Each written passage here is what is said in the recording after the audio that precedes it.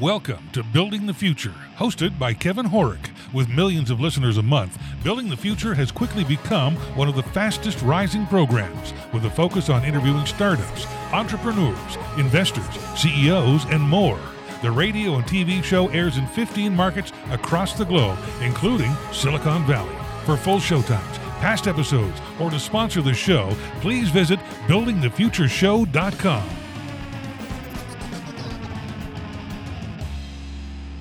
Welcome back to the show. Today we have Robin Toombs. He's the co-founder and CEO of Yoti.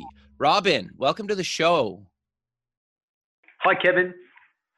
I'm really excited to have you on the show. I think what you guys are doing at Yoti is actually really, really innovative and cool.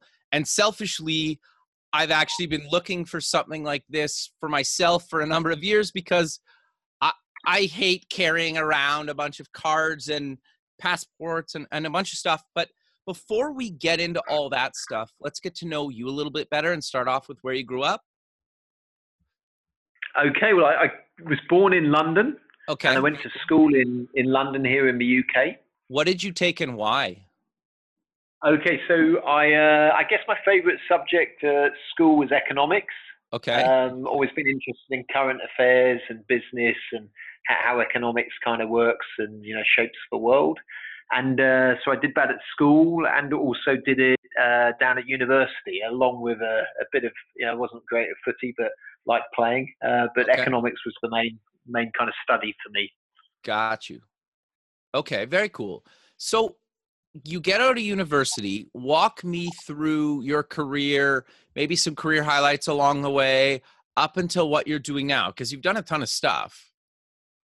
Okay, well, so yeah, actually the first thing I did when I walked out of university was I went and actually taught in a primary school in South Africa, in a rural area, and did that for about 6 months, actually. Really interesting, out in a very rural area. Lots of the kids used to have to walk a long way to get to the school, and it was all kind of, literally 6-year-olds up to 17-year-olds all in the same primary school until you passed your primary school exam. You stayed in that school, and, if you were busy working as a 15, 16-year-old, black, guy, then it was really difficult to pass your exams because you were busy working half of the week. So that was quite an eye-opener for me, but I really enjoyed it. And then I came back and thought I've got to get a kind of job. I went and applied to a company called PricewaterhouseCoopers, which was an accounting firm, and they gave me a pretty good grasp of how finance works and how some of the big businesses that they used to audit and advise kind of worked, and that was interesting. But I always had a kind of desire to do my own kind of thing. I wasn't sure whether I had all of the skills I needed to be an entrepreneur, but I was always keen to think that I'd like to work for a business that I was part and owner in, rather than just work for somebody else. And luckily enough, I met a very talented person when I was, 27, 28. So this was going back to 1997. And we started doing some web business together. Okay, very cool. So you do that for a while.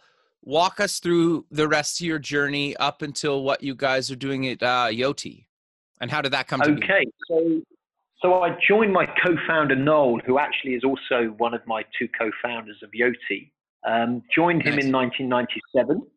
Okay. And so I left PwC, much to their surprise. I'd just made manager and said that I was going to go off and work with a guy who was working out of the room of other hairdressers in Wimbledon, an area of London. And yes, they thought that was very odd. And 6 months later, I was completely broke, along with Noel, working in this startup doing web development. And we kind of recognized that, yikes, this is really, really difficult. We're up against lots and lots of people who are also pitching for beers, and they're saying that they can knock up a website for, a few $100s, and we're trying to do it properly for 3 or 4 times that price. Sure. But it's very difficult to convince people back in 1997 that's genuinely, a different quality of site that you're offering. So Sure. that made it very tough for us. And we, literally, I remember the last time my bank card worked, before that went back into the hole in the wall, and I was left with no money to withdraw. So that was pretty tough. My girlfriend, now my wife, fortunately used to lend me about £5. That's about $7 or $8 a day to kind of get to work and buy some chips at lunch and stuff. So that was a bit of a sobering time for me and Noel, and certainly focused our attention on trying to make sure we started making a better success of the business. Okay. So we started developing some of our own games in that business, so actually developing some of our own intellectual property. And those games started to become, quite popular. So this is early days in the web. Lots of people started playing some of our quiz games and other kind of arcade games. Okay. And because of that, we basically, our business was bought, or, an offer was made on our business. Very and cool. We decided to accept those terms, and we worked for that business for a period of time, not very long, but long enough to kind of work out that we wanted to do our own business again, and that we would like to do it in the online bingo sector. So we knew that quite a few of the businesses who were wanting to advertise on our free-to-play games were online gambling businesses. Okay. And that market actually looked pretty saturated back even in 1999, 2000. There were a lot of online casinos, in countries.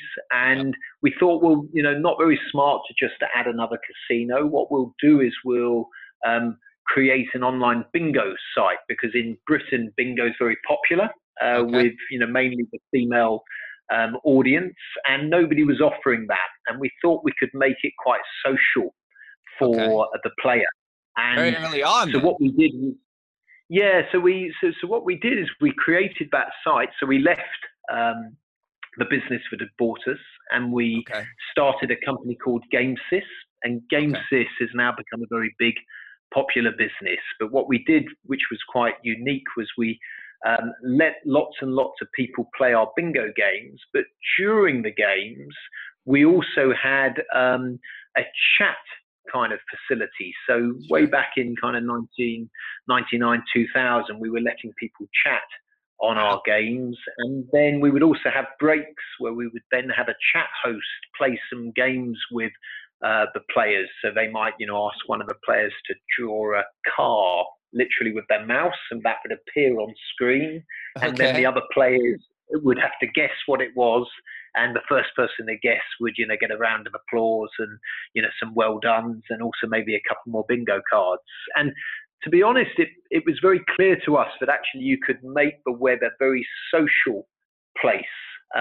If you go into an online bingo hall in the UK, Kevin, you'll find that nobody speaks during the game, because they have to mark the card off. As the numbers are called out, you've really got to be focused on marking your card, because your numbers are being called.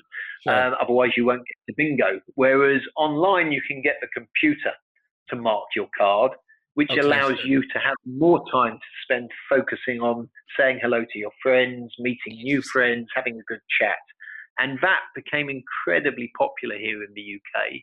And, GameSys became a very successful business. And we actually understood back in 2001 when we started that business that, online identity was a problem. So obviously we had to check that people were over 18 to play our games. And the normal way to do that is to enter your name, your date of birth, and address, so that the business can then check that off to a third-party database, so like an Equifax or a LexisNexis.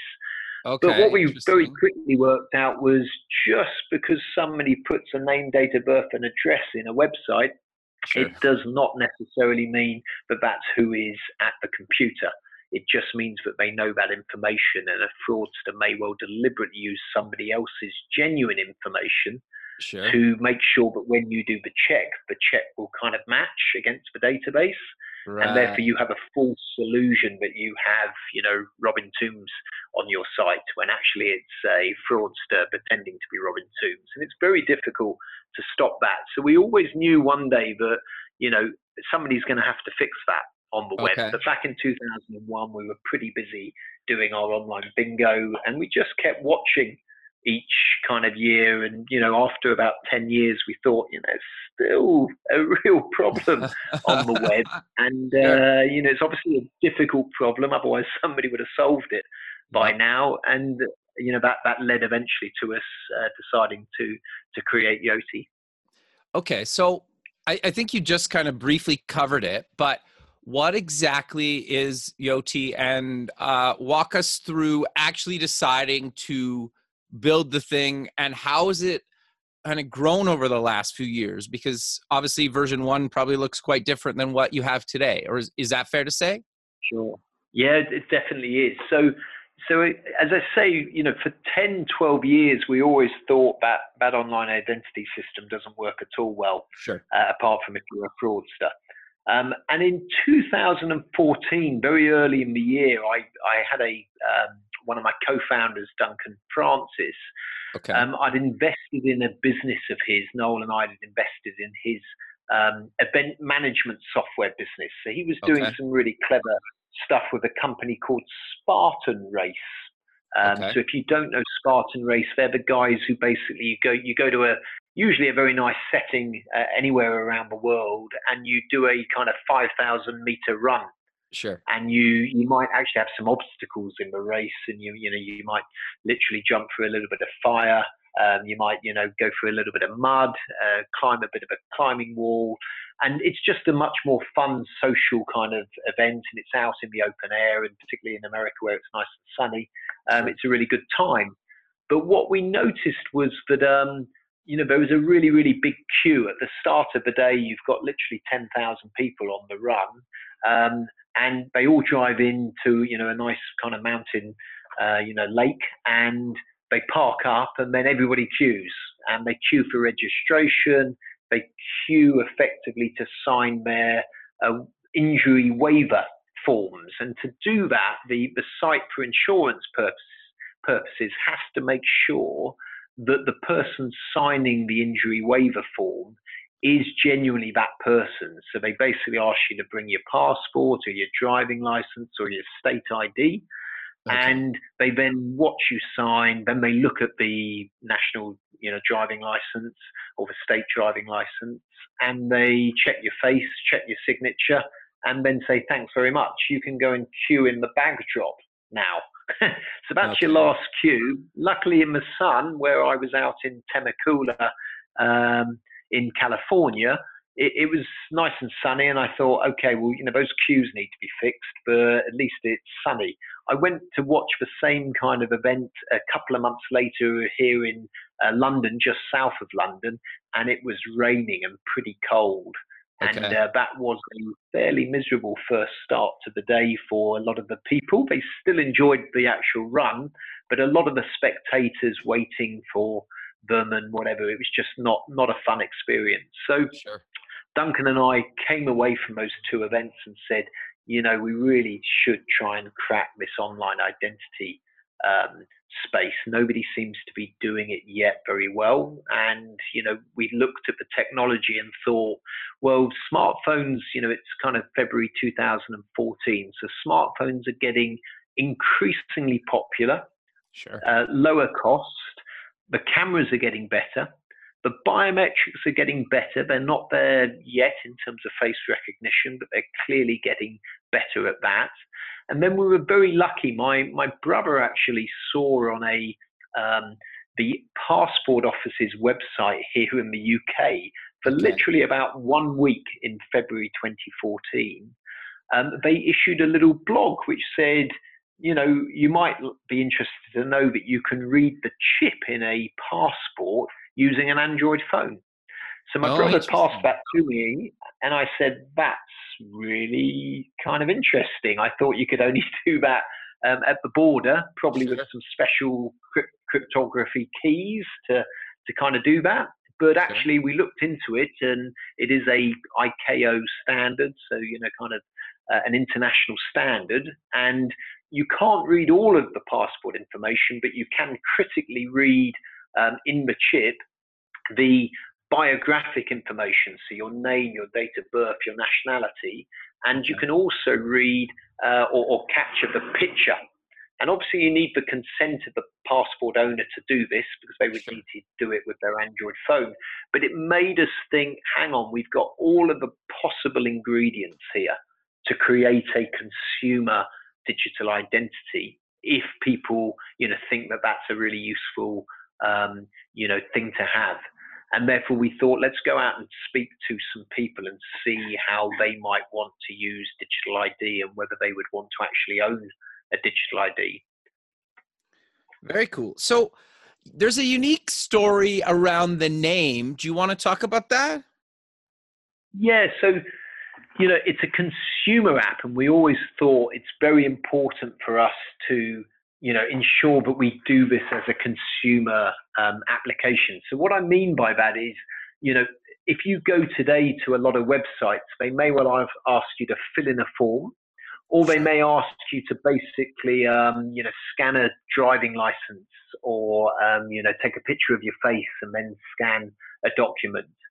And the companies who are supplying that technology, it's what we call a business to business, kind of service. So they're effectively supplying technology to a brand, and the customer is engaging with the brand and may not be aware that the actual technology to do that piece of the onboarding is supplied by another business. And we kind of thought, well, that doesn't really, interest us as a business model, because as we spoke to more and more people, they mainly said to us, look, ideally, I'd like to own my identity online. I'd like to obviously make sure it's really secure so that nobody else can use it. And I really want it to be my own identity. And that gave us the kind of, thinking for the brand name. So actually, Yoti does stand for your own trusted identity. But we were very keen not to have a kind of English worded brand, because we wanted Yoti to be a global brand, and we wanted people in Asia and Africa and all around the world to kind of not think that this was, coming out of one particular country, whether it be England or the States or Canada or wherever. Sure. We wanted them to think, no, this is a nice, easy name to say, and it doesn't sound definitely as if it's coming from one country. Yeah. And nice and international. And, so a lot of people said to us, well, we really want our own passports. The analogy I always give to people is that, if you've got your own passport, you want to go to as many countries as possible where they accept your passport. And Sure. the more countries that do so, the easier life is.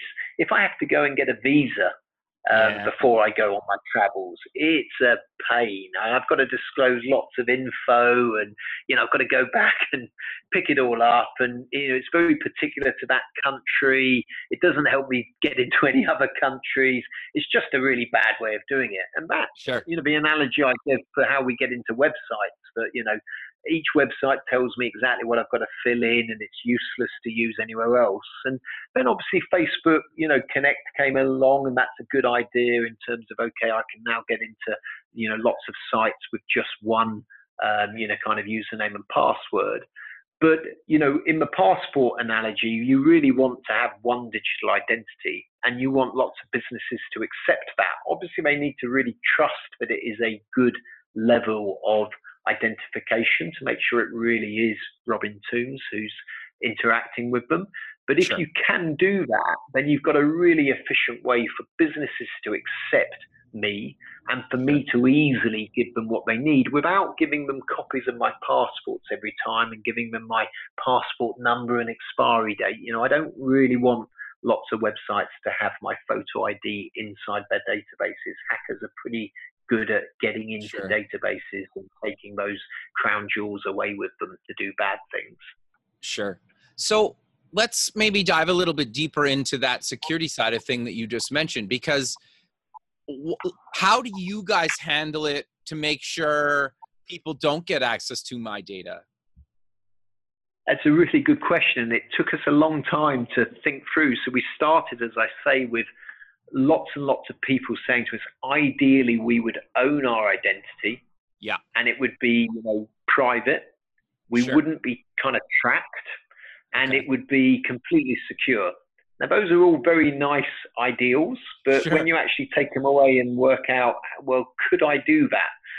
So it's taken us 2 or 3 years of technical team and time to kind of go through how to design a system which meets all of those ideals, but actually is also practical to build and practical to use. And I think the key technical bits to the Yoti system are that when you basically create your Yoti, and you do that by effectively using your face, so you basically enter a mobile phone number into Yoti, so you download the app, you enter your phone number, you then enter a 5-digit PIN, and you do that twice to make sure it is, you know, the correct PIN that you're putting in.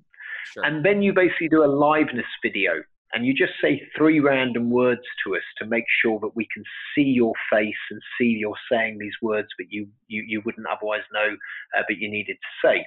Okay. That gives us confidence that it really is you in front of your phone. And then you can add your photo ID, and your photo ID is either your passport or your state ID.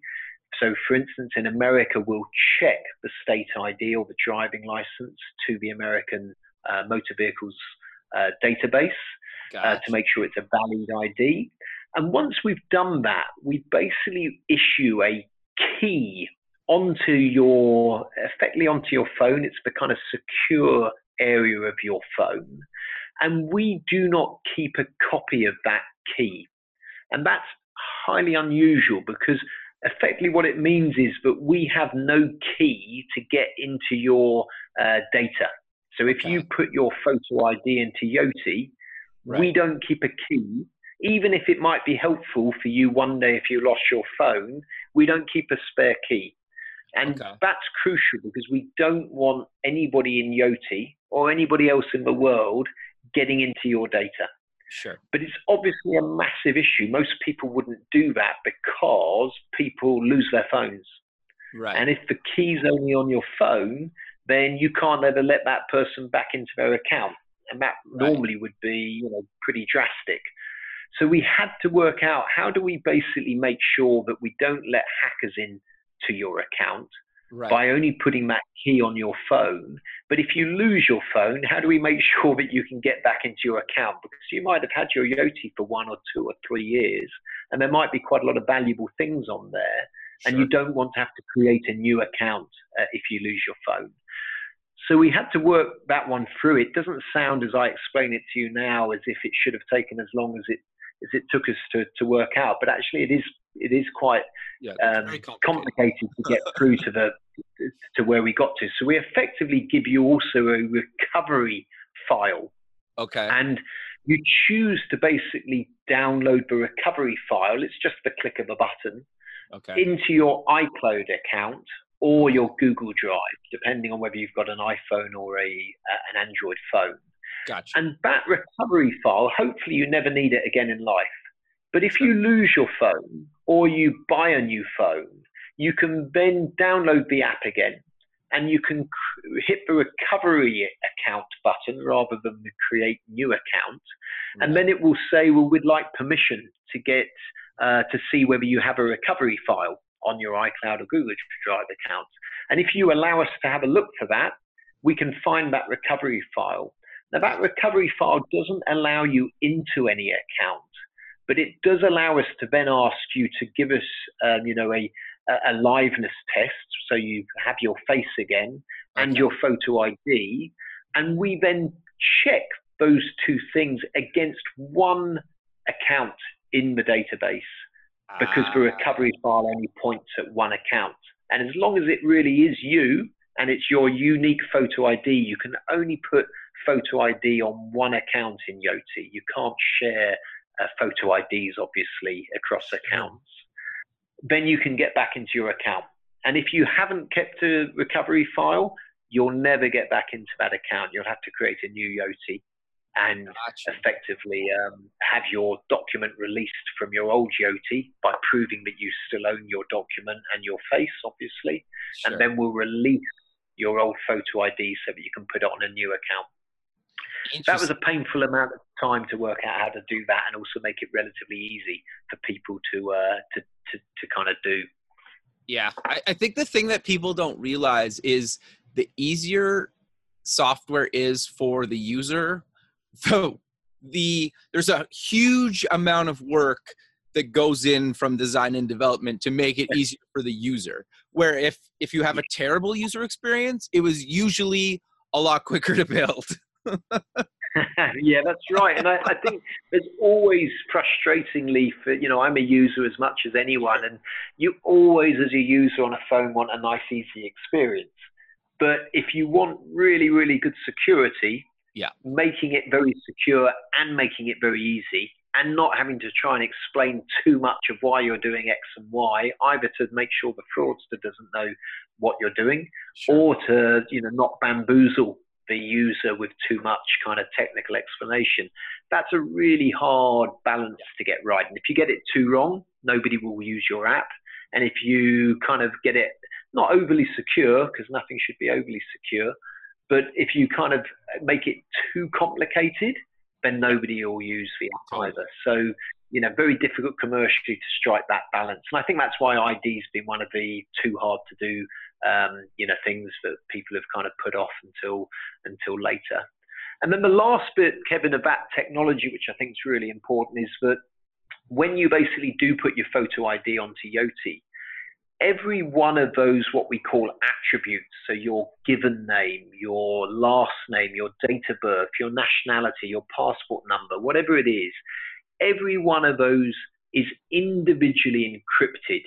And then these keys to each one of those attributes, they're assigned different keys. Okay. And you get a copy of the keys basically onto your phone.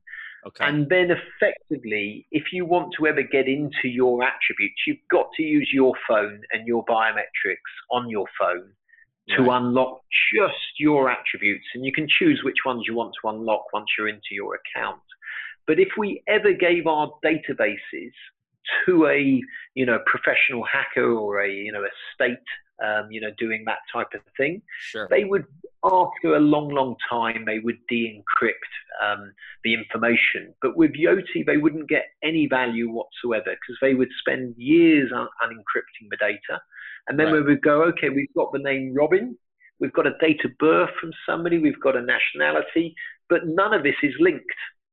And the only way you can link it is to go off and find people, find out whether they might have Yoti on their phones. That's not very easy. You need to go and ask them, do you use Yoti? And if they say yes, then you need to steal their phone, hopefully without them seeing. And then you need to hack into their phone, get into the encrypted area, unencrypt the keys, and then use their biometrics, and then get in to do things. And that clearly isn't what a hacker would like to do. That's an expensive, high-risk thing to do. What hackers want to do is get into one database with one key and get into 500 million Marriott details at once, which is why that doesn't go down well. No, and to be honest, it's probably easier just to actually steal your physical passport at that point than trying to go through that whole process you just outlined. Yeah. So of course it's made it difficult for us, because effectively once you're on Yoti, Kevin, if you have a Yoti, after we've checked that you match your face to your photo ID, after that you're completely dark to us, because we kind of worked out that, look, that's the safest way. If we don't have keys, we don't know who anyone is, we can kind of we can understand groups of people. So we can understand that there might be a lot of UK mobile phone number people using Yoti, but we don't know who is using Yoti. And if you, Kevin, wanted to share your name with a insurance company and give them comfort that it's been verified to your driving license, we would know that a name has been transferred by somebody to that insurance company, and we would, charge them a small fee for that beneficial verified information. Gotcha. But we wouldn't know it was Kevin.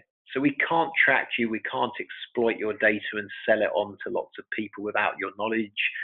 The only person who chooses ever to use their data in Yoti is you, if you want to. And if you don't want to, nobody else is ever going to use it.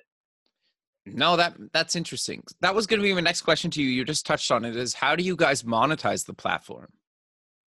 So the monetization. So going back to our online bingo business, we kind of thought, that's really intriguing. We're sending a lot of names, dates of birth, and addresses to people. We're paying them a fee to match that against the electoral roll or the voter registration information or the driving license database or whatever it might be.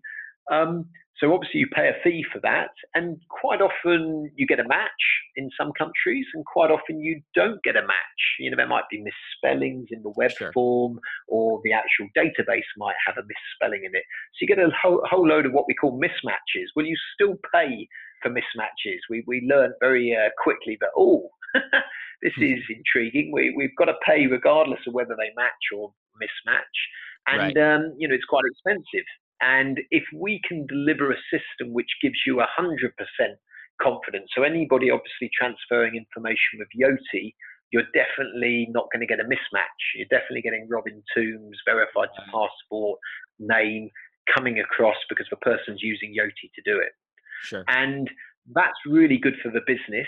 And we charge less than competitors who basically charge for checking against databases. Instead, we say we don't need to charge too much because, for instance, you, Kevin, have done half of the work or 3/4 of the work of onboarding.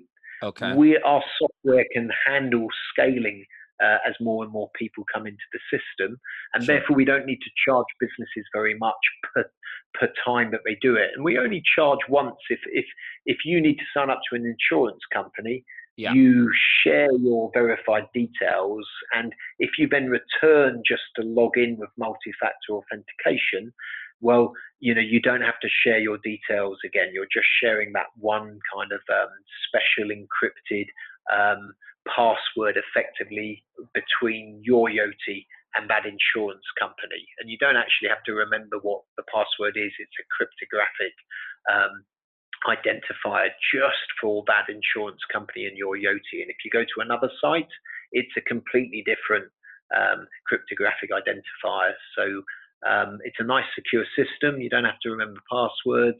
We charge small fees, and the business is happy and the consumer's happy.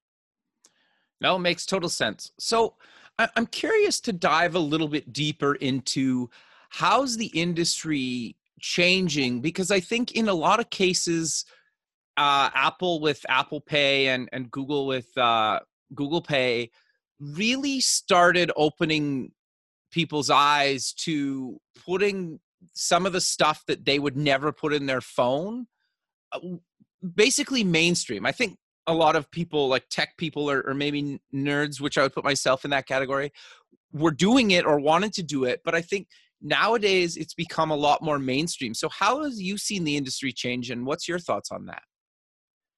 Yeah, I think that's a big change that's happened in the last few years. The confidence for people to believe that there are some brands who are able to give them high utility but are trustworthy to basically put some very precious information, your credit card, into a phone with confidence that hopefully the tokenization solution, which then allows that information to allow you to pay at different sites without necessarily those sites having to actually then keep a copy of your credit card in their systems, which obviously is vulnerable to hacking, is a big change. And I think that's what we're going to see in our particular part of the industry. So in ID, a lot of it has been about putting in lots and lots of knowledge.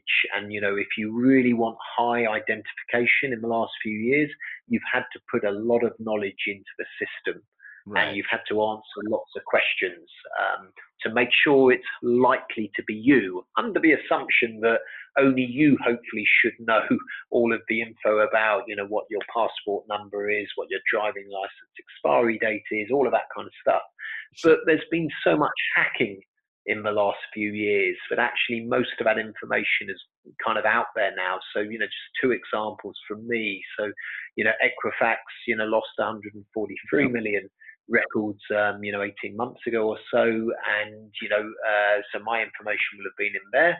And, I use Marriott as a hotel and, they lost hundreds of millions of records as well. So I can never get that data back in a way. I can't kind of, capture it all again, make sure that it's not out on the dark web and nobody's ever using my name. I'm clearly not going to change my name because, that's going to get hacked later. Sure. So changing names is not going to work.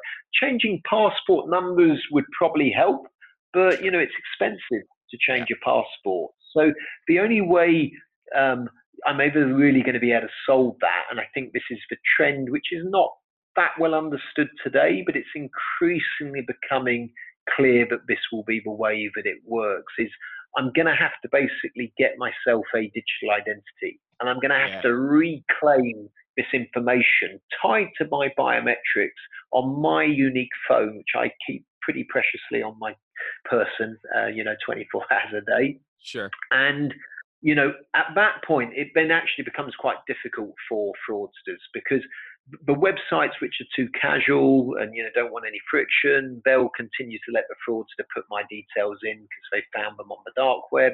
Sure. But any of the businesses who go, well, that really isn't very clever, we should accept the digital IDs as long as we think they're good, credible ones and they haven't been hacked themselves.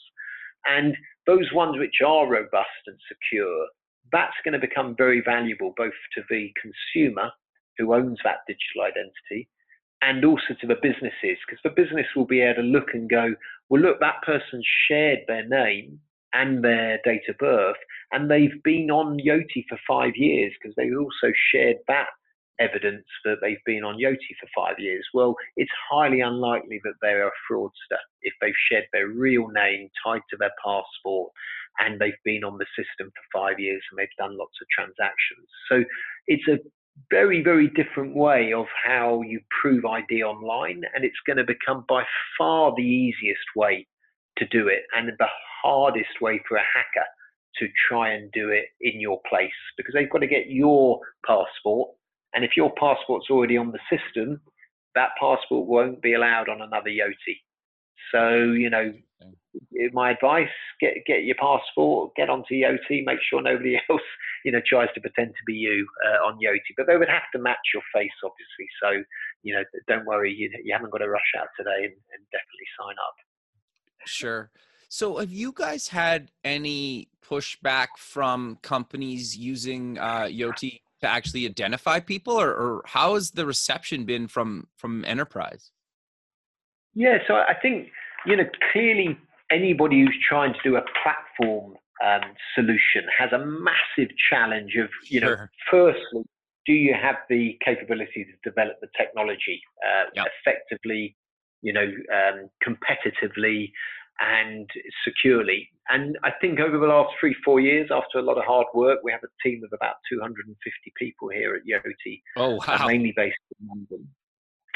We have solved most of that, technical work. It's taken a long time, but Sure. we have. What then becomes the even bigger challenge is what we call the chicken and egg, which is the network challenge. So all of the Yoti users would like hundreds and thousands of businesses to already accept Yoti, Sure. to do the quick 2 to 4 hour integration and accept Yotis. Of course, all the businesses quite rightly want to see lots and lots of Yotis already before they bother to do that 2 to 4 Sure. hour integration. So, solving that chicken and egg is difficult. Sure. We now have 3.8 million people who've installed Yoti. So last month, that's huge. So we had about 300,000 people install Yoti last month. It's growing each month. And in the developed world, so, leading countries in the developed world for us are the US Okay. and the UK. We had about 75,000 people install in the US and about Wow. 55,000 people install in the UK. In the less developed world, we had about 70,000 people install Interesting. in India. That's our leading country there. Sure. And what's really interesting is that about 2/3 of the people in March in the developed world who installed Yoti came through what we call organic. So that Interesting. really means that they came through either a business recognizing Yoti and letting somebody use it and showing that on their website, Sure. or through word of mouth, somebody using Yoti and then telling somebody else about it or emailing them about it. And then about 1/3 of those developed world installs were us going out onto Facebook, Snapchat, Instagram, quite a few other places, Google, and marketing the service to people who haven't heard about it before or need to see that marketing message several times before they begin to kind of register and think, it might make sense to get one. And as we go forward, we obviously have to, persuade more businesses that we are going to be one of the trusted identities and that they should therefore integrate. But also we just need to keep on, reassuring individuals that, you can get lots of utility with a Yoti. So one of the most important things we did early on was we created our own password manager. So like a LastPass or a Dashlane product, so that you don't have to remember your passwords. You store them securely in Yoti, and then you can go to any website which accepts username and password, and then basically use Yoti to transfer that information to log in. And that gives you instant utility before we have to go out and persuade businesses to get into Yoti. But over time, we need to obviously win the really big trusted anchor kind of businesses, which would give lots more people utility and confidence. So you clearly want your big supermarkets to be using Yoti for age verification at the self-checkout. You want your big classified sites and all of those kind of sites that people use regularly to prove identity or to prove age. They're the ones which we need to keep on working at winning. Sure. Well, I could even see different festivals or even concerts and stuff like that, or other events being able to save a ton of time by using something like this. Yeah, I think there's lots of sectors. So I think some people have tried to develop identity solutions for particular sectors, and I kind of see that working a little bit, but I don't think in the end that's what the consumer wants. The consumer wants one identity. They might end up with 2 or 3 on their phone. I suspect if Apple or Google create an identity, people, a reasonable number of people would use it. But I think they also want to have one where they think this is very private. It does what it needs to, but I'm not monetizing all of my data, or only where I'm keen to actually share that information with a site and get a receipt for doing so to make sure, I've got legal proof that I did share my info with the insurance company. But it goes across lots of sectors, whether you're on online dating or online marketplaces, health, financial services, property, tenants proving who they are, landlords proving who they are. Heathrow Airport is somebody who, has looked with us and the airlines, and really, really neat kind of technology that, I can prove who I am to an airline. They can issue a boarding pass onto my Yoti, and then I can share that boarding pass and my biometric template. So that's effectively a kind of, a map of what my facial characteristics and measurements are, but you can't reconstitute my face from it. But effectively, it will allow me to give that to a airport, and then when I turn up on the day of the flight, they can spot me with a camera. I can willingly let them do that, and then they can look and go, well, he's a match for somebody called Robin Toombs, and they've got a boarding pass and they're meant to be flying today, and that's why we're going to open the gate for them. And that's why we're then going to let them on the plane at the boarding gate without doing another check. And the airline industry is going to drive a huge amount of ID adoption over the next few years. They're all now, experimenting with biometric face matching. It means they can move many, many more people Yeah. through the airport without doing lots and lots of manual checks along the way. Well, and it's safer for everybody too, right? Yeah, in the UK, you'll be amazed, but we lose 1.4 million driving licenses and passports a year in the UK. And it's Wow. mainly because there's 65 million of us in the UK. But if you're a young person in the UK, we don't have a national identity card. And Okay. therefore, you literally find that 18-year-olds out at pubs and nightclubs Sure. have got in their back pocket in the summer their passport. And That's it's a crazy. big old document. So it's sticking out the back. Yeah. And some of them have had a few too many to drink. And they leave the nightclub and the passport's on the floor. And some of those passports are handed in and, destroyed, and other ones probably go to the wrong places. So it's a crazy, crazy system. And all the young people say to us, I don't want to be taking out my passport or my driving license. Totally. I want to basically, the only thing I really keep on me anymore is my phone and my wallet. And actually, a lot of young people now are making payments through their phones. So they want all of this to be on their phone. And I think more and more businesses are hearing the same. So whether it's Yoti or other digital identities, I think the future of ID coming back to what's going on in the sector, digital identity is going to be a big part of what happens over the next 5 to 10 years. No, I 100% agree with you. But Robin, we're coming to the end of the show. So how about we close with mentioning where people can get more information about you guys and any other links you want to mention? Yeah, absolutely. So you can get the Yoti app, YOTI, at obviously the Android Play Store and the Apple App Store. But you can also go to yoti.com, YOTI.com, and also Twitter handle @GetYoti. Perfect, Robin. Well, I really appreciate you taking the time out of your day to be on the show, and I look forward to keeping in touch with you, and have a good rest of your day. Thanks very much for having me on the show, Kevin. Thank you. Okay, bye. Bye. Thanks for listening. Please visit our website at buildingthefutureshow.com to join the free community, sign up for our newsletter, or to sponsor the show. The music is done by Electric Mantra. You can check him out at electricmantra.com and keep building the future.